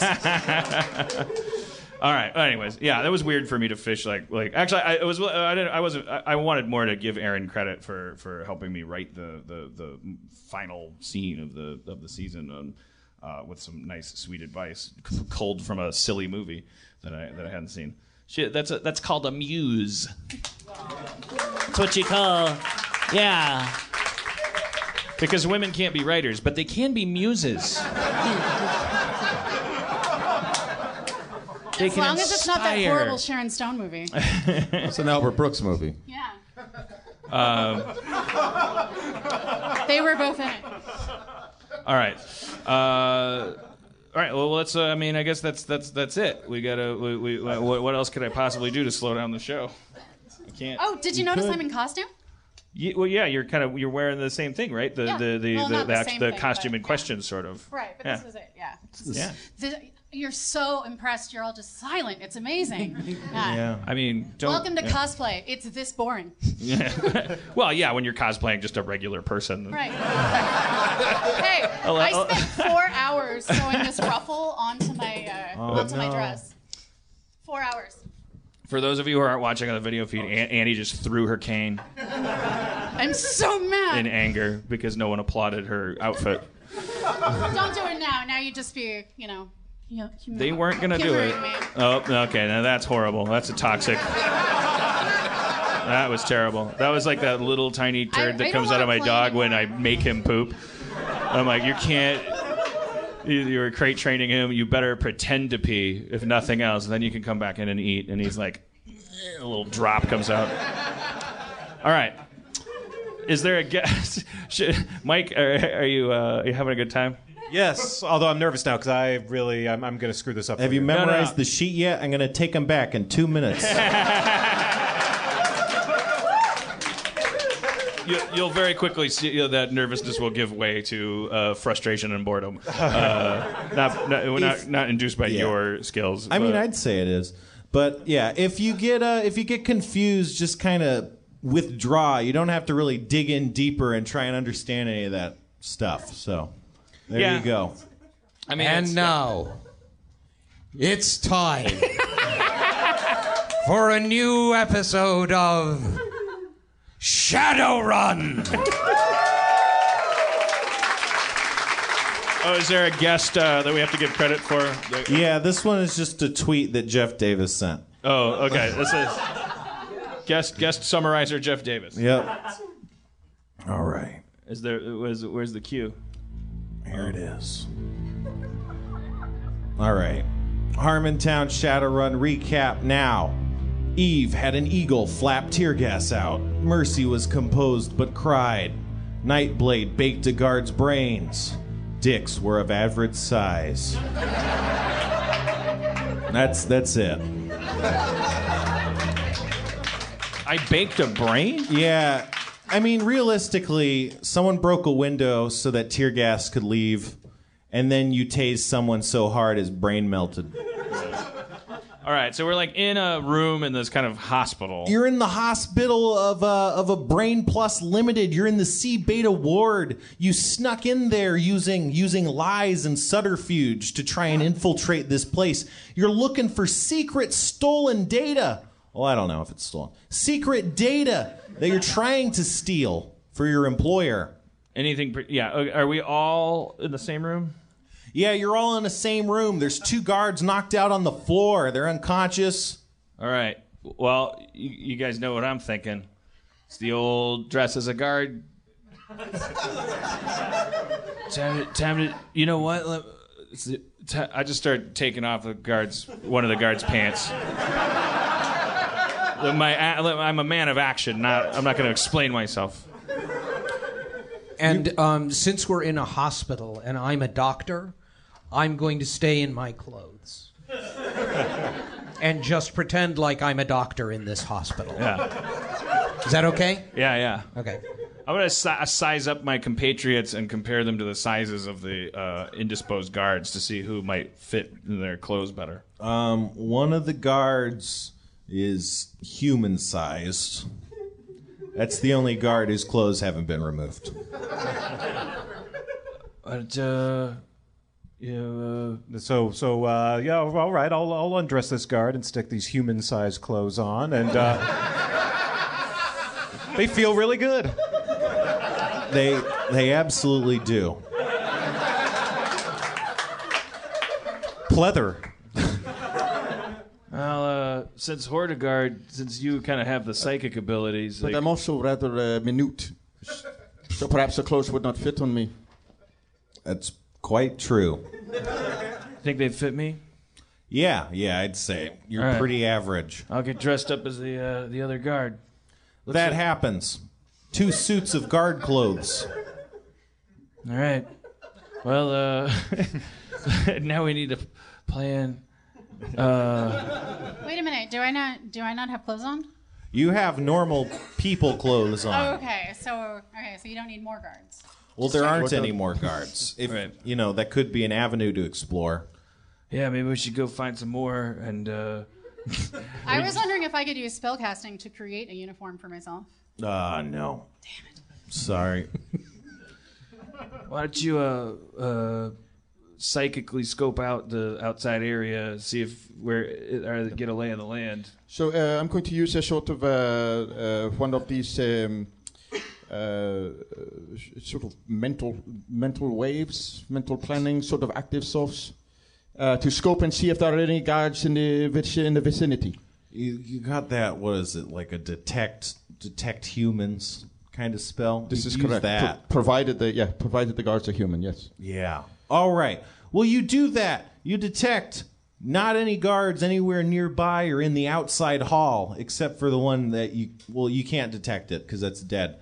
But you detect humans not in this hall, but in the next hall over. There's all sorts of them with weaker auras. Some of them are sick and damaged. You could tell they've had cyber wares and certain ailments that are causing their spirits to look differently colored than normal to your senses. This would suggest to me that they are perhaps patients. It would. Subjects. That the chips might also be in this room. Is this possible, that they're being tested on them? You don't know anything about that. I have a meta question. Yes.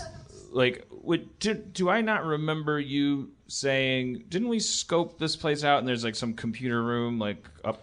There's a a few security room in the top floor of the building that someone found. I don't know who it was. I mean, that's got to be where like a files butterfly. would be, right? On Baldwin. Well, it would be where security is. Oh, that's right, the butterfly. Yeah. I mean, look, geez, I'm not really a thinking man. It's not that the guy playing me is stupid. It's the guy playing me is like the Dustin Hoffman of role playing, and the character me, I'm just an idiot and a little drunk. I deserve accolades, not for anyone to think I'm a bad player. I guess I'm kind of at a loss. Like I think we just got to find like a records room. I guess I would start up at that security area. Does the map is it detailed enough to have a map inside the building? No, you don't have any maps of this building quite. May I use my vision zoom to look through the building to find the security room? The vision zoom is like a magnifying kind of thing. It can't see through stuff, but like you could see like 60 feet away. I could see. Okay. So if I leave looking for it, I'll use my vision zoom, and I'll be in the hallway. Yeah. And I can see it right at the end of the hallway. If it is there, yes. But it's not. Well, I mean... Let me look. You head out into the hallway using your vision zoom, and you only see a hallway leading to the... I can't No see. good. The B beta ward. What about, can I use perception to find out where we're supposed to go? Yeah. Yes. You look around and you locate a small plaque that has a virtual readout of the map of the place. And you can see all the offices with listings for all the employees, and there's an office that still lists Baldwin Brown. Ah. Now we're getting somewhere. I would suggest we use my sneaking 4+2 to sneak there. To sneak there. It's going to be quite some ways. You trace your way through the map, and you're going to at least have to go down some stairs that are located by the central cafeteria area. I can't do stairs. Well, meta. There's a. Well, it's me and Mercy will go with you, and yeah. Well, if she's with guards, you know, she should be safer. She won't look like an interloper. You guys are on your own. I'm a bad leader. Could we perhaps leave the doctor with the guards who have been redressed? Yeah. Is that possible? To keep an eye on them should they wake and what? Possibly leave the. I would like to follow them and perhaps leave you with the guards who are on the ground. Should they leave me with the guards? Yes. Okay. That's kind of a shit duty. It's what I usually do. I wind up waiting in the car, but at least I'm in the room this time. Well, then you should come. I mean, why don't we just make sure they don't wake up for a long time? I stun them both again. Okay. Their bodies twitch. I don't want anyone to feel left out. You know. This is the shadow run. You know? Maybe what we could do is we could put you in a wheelchair. I'm the doctor, and we could be walking down like I've got my file here, and we're on our way to I love it. Have her look at it. Okay. And we'll just kind of escort you. And yeah. And Everybody's together. Hortigard, you watch the guards. Yeah. That's what I'll do. Well, otherwise I'd be the only one looking like a weirdo. Walking the hall. No, you come with too. I mean, we got two guards, a doctor, a patient. I mean, it's not like anyone's gonna go. But who's that guy? It looks like I can forge some documents. Do you need those medical records forged? Yes. Yes. Okay. Do it. Just trying to help. No, did I sound sarcastic? I got really excited about you forging documents. I got really excited too. I did this outfit. Let's do it. Let's do a montage of him forging documents. Is there a music cue? Nope, there's no music guy. Dustin's getting high. He's like, no, there's none. He said. Yeah. Love lift us up where we belong. And then documents. All right. You print some out. They're really convincing looking to your eyes. I wish I could whistle so I could do that. These are some smart looking docs. You know it. It's what I do. All right, everybody take a document. Even the doctor. All right, let's go. Let's head for the Baldwin's office. All right, you do that. You charge out into the hallway and down down the hallway and through a door. As you open the door, you hear the sounds behind you of 5 or 6 guards shuffling into the hallway. They're just kind of looking around, but they don't seem bothered by your official-looking presence. You cross out of the hallway and into the cafeteria area. You see all sorts of delicious salads, real salads, not the fake shit. But you're only distracted momentarily. You get to the elevator, which is next to the stairwell that I mentioned earlier. I press a button. Which one? One of you guys want to help me pick a button? Which floor was Baldwin on? Down. Down. Did you say that? Did you say down? Yes. All right. You want to press it? You press it. Ding. All right, the elevator arrives. This is so amazing. We're fucking nailing this. I've been on a lot of shadow runs, and it's like, this is fucking butter. Is a nice quiet moment in the elevator together. Let's get to know each other. Where'd you learn to forge documents like that? Years of practice. You're looking really sharp in that guard's outfit. Oh, thanks. Yeah. I used to work in law enforcement. It's part of my dark past. How you doing, Doc? I'm good. Is this stirring your loins to be back in a medical establishment? I'm back where I need to be. Yeah. Thank you. Why'd you fall from grace? I'm sorry. It's nothing I want to I'm sorry. talk about right now. Sorry. If I summon some butterflies, would we all shut up? The fuck? I was just making a joke. I'm sorry. right. I'm not Jeff. In case you didn't notice. All right. Oh. Ding. Oh, here. Saved by the Awkward. bell. The door opens into a large reception-like area with no windows. It seems like you may be underground or something. It is a reception area, so there's a nice receptionist seated at a desk, her brown hair in a sharp, stylish, future style. It looks crazy, but normal for you guys. She looks up at you expectantly. She doesn't say anything, though. Hey, Mercy, you're usually the tricky talker. Well, you'll see by these documents we're supposed to be here. Here you go. She looks at the documents and inspects them thoroughly. She's like, this is great. I was just saying that in the elevator. This guy's amazing. But she glances over at Hortigard and it's like, that guy, who's he?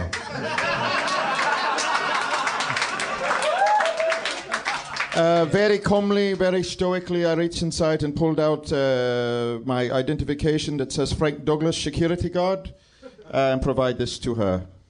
I work mostly on the ground floor, looking for troublesome people, hence the armor. Okay. Here you do this? You do this here? This is correct. Huh. Hey, Mercy, use your patented convincing skills and spin a little something. All right. We're supposed to be here. So shut up. Yeah. We're just going to keep going. So thanks. Oh. Okay. You push past her.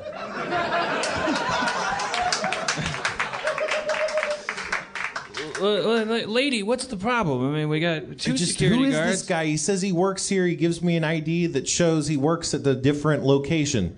He's a fancy fucking security consultant. I'm a consultant. You're talking your way into a goddamn burnt bridge to nowhere, man. Aren't you a temp? Excuse me.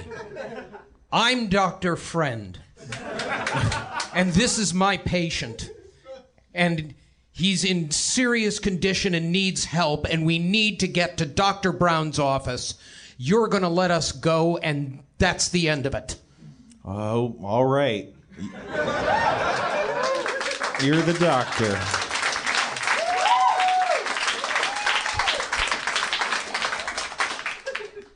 She lets you go through the door into the next room. All right. I hope that worked. I can't. I don't read people that well. All right. Where's Brown? You're in a large circular room. It's completely circular. There's a central kind of also circular area. It looks like it's maybe some sort of shaft or who knows what.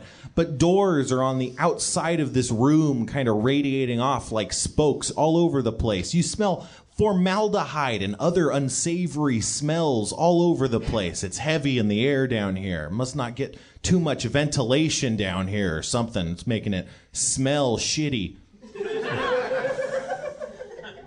You see 6 doors, excluding the one you came through to the waiting area. All right. Let's look for Baldwin Brown's door. There's one that says 207. That's the number of Baldwin Brown's office. You guys.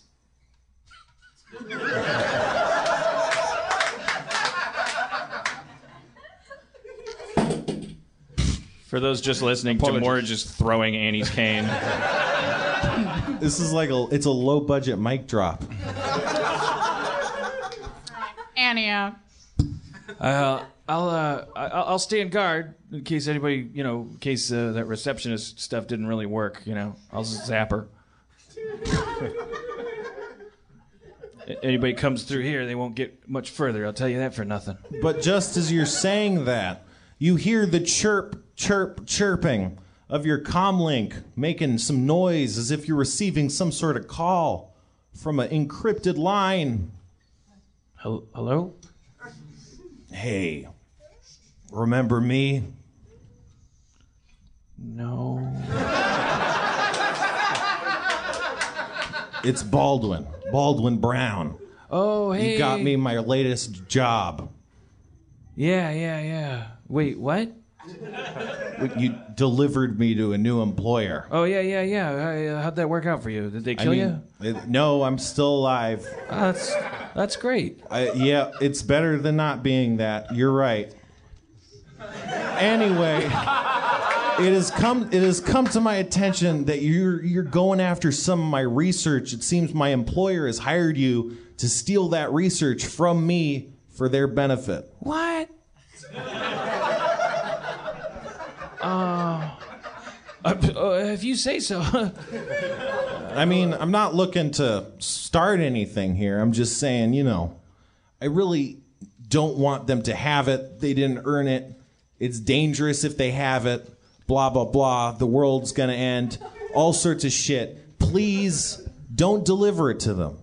Listen, Baldwin, if there's a place we could meet and discuss why we shouldn't do our jobs when you're doing your job and everyone in the world does their job, we could make up a new job where you pay us to not do our jobs. That's also there's a vast American tradition in that. It's called subsidy. I had an uncle who had a friend.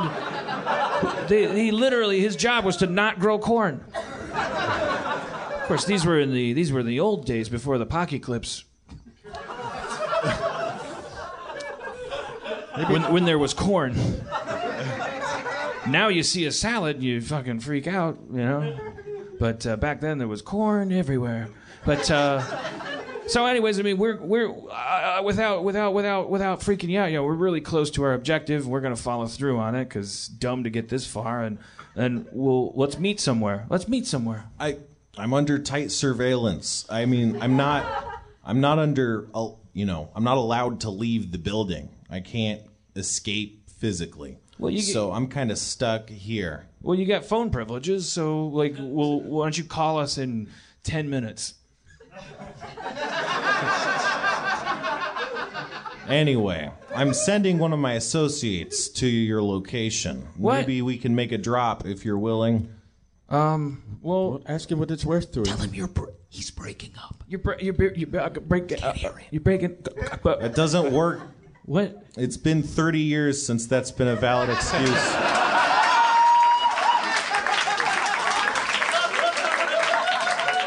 Well, hold on. You know, I'm gonna put you on the phone with Mercy. You know, Mercy. I'm just a hood. You know, I'm just like a muscle. I'm gonna put you on the phone with Mercy, and she's like the diplomat and the talker and the talk. All right. Hello? Hey, it's Baldwin. Baldwin who? Baldwin Brown. Guys, I'm Remember stalling me? him. I'm stalling him. You guys go get the records. Baldwin Brown. No, I don't. But Well, that's okay. Wait, you don't need to know who I am. I don't think you're allowed to just say you found them. I heard your nice sneaking, and then we find them.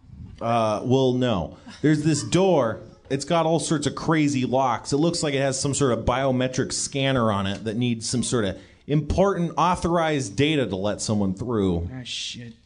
I look on my person for Doesn't Mercy have some sort of access to these sort of things? I don't know. Computer key? Well, we're security guard clothes. Don't we have something on us that's like a thing? You know, like a card? It doesn't seem to be reacting to the thing. It seems like... I have these smart linked sunglasses. Is there a way to tap into the system, maybe backdoor it, and find a code from inside? Do you have hacking? I don't think you do. I have lock picking. That won't work. Nope. I have computer, software, hardware. I mean, very low ratings. Would Arcana or Alchemy do any good right now? What was the first one? Arcana. No. We're in a shadow run and no one knows how to fucking do computer shit? It's like the fucking point. You hear a voice over your comm links being all like, hey guys, did you say you needed hacking? Oh, wait, yeah, where's that guy? God damn it. Hack guy, where? You didn't invite me into the Uber. Jeez, God damn it.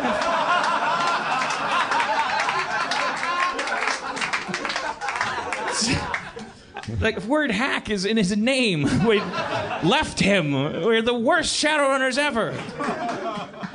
Can I send an Uber for him? Yeah, I mean, I do this remote. I've been watching you guys. You set off like 5 vibration sensors. You broke a window. That's like where they're set. Anyway, let me work on this door. It'll take a couple minutes. All right, keep talking to Baldwin. That was good. Baldwin, you still there? Oh, yeah. You just stopped talking for like 30 seconds. Sorry about that. So, where are you calling from again? I mean, I'm in my office. They don't let me leave. You put me here. This doesn't seem like the important part of why I called. It's important. This research, that's my life's work. They didn't earn it. They're trying to turn it to make monies, and I'm trying to help people. Do you get it? I don't have money. They don't even pay me. Like, I don't even think that's legal by their standards. But they don't. I mean, I could owe you guys, but I don't have the monies. Ask him what these things do. Like, what's the big deal? What do these things do, and what's the big deal? What? It's research. I mean, you guys wouldn't understand it. It has to do with reversing the effects of BTL chip brain degradation. I have tapped in on my comlink and I'm listening in. Can I apply my analyzed truth to find out some sense of how truthful he's being? Unfortunately, it doesn't work over electronic communication. Well, I thought I'd try. It's worth it. What if we paid you? Yeah, I mean, sure. Now you're on our payroll. I could be. Do you guys have payroll? We have some cool guards outfits. Also, you'd have to access a digital W-9 for yourself. Hey, well, that sounds fine. Hack guy, don't rush or anything. We don't want you to do a less than perfect job, so take your time on the door. Hey, man, it's done. It's been done. Oh, Jesus Christ. All right, I open the door. You open the door. You see an antique-style office. It's got old, what do you call it? Unfinishing, definishing. I don't know. What's that thing where the finishing is going away? Wood? Old. An old Distress. desk. Distress. Tarnished. Patina. It's a tarnished desk. You see an old tarnished desk with a key lock, one of these old style throwback keys in it. Key locks, rather. There's not a key in the lock. Nothing else is in the office. It looks like most of the stuff has been moved out recently. Well, you know I'm picking that lock. You are picking that lock. You're going to ask me what my lock picking is? No, it should be like... I have a crowbar. I do. I have a crowbar. Can I use the crowbar? I'd really rather use the lockpick. It's Oh, so now we get delicate. a little more elegant, you know? I mean, All right, no, go ahead. Is there danger in leaving it, disarrayed? no, it's just, but it's cooler to pick the lock. If it fails, we'll crowbar. Okay, go. I mean, I didn't mean to step on your toes in the elevator. No, it's fine. See, I upset you. No, you haven't upset me. Please pick the lock.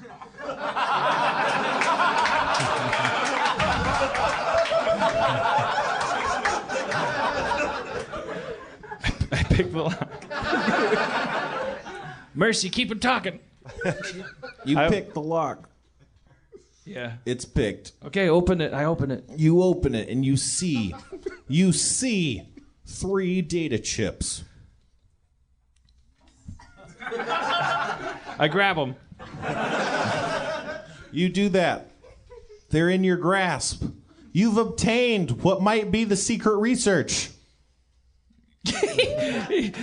Well, yeah, I mean, but also we have to do something that gets applause.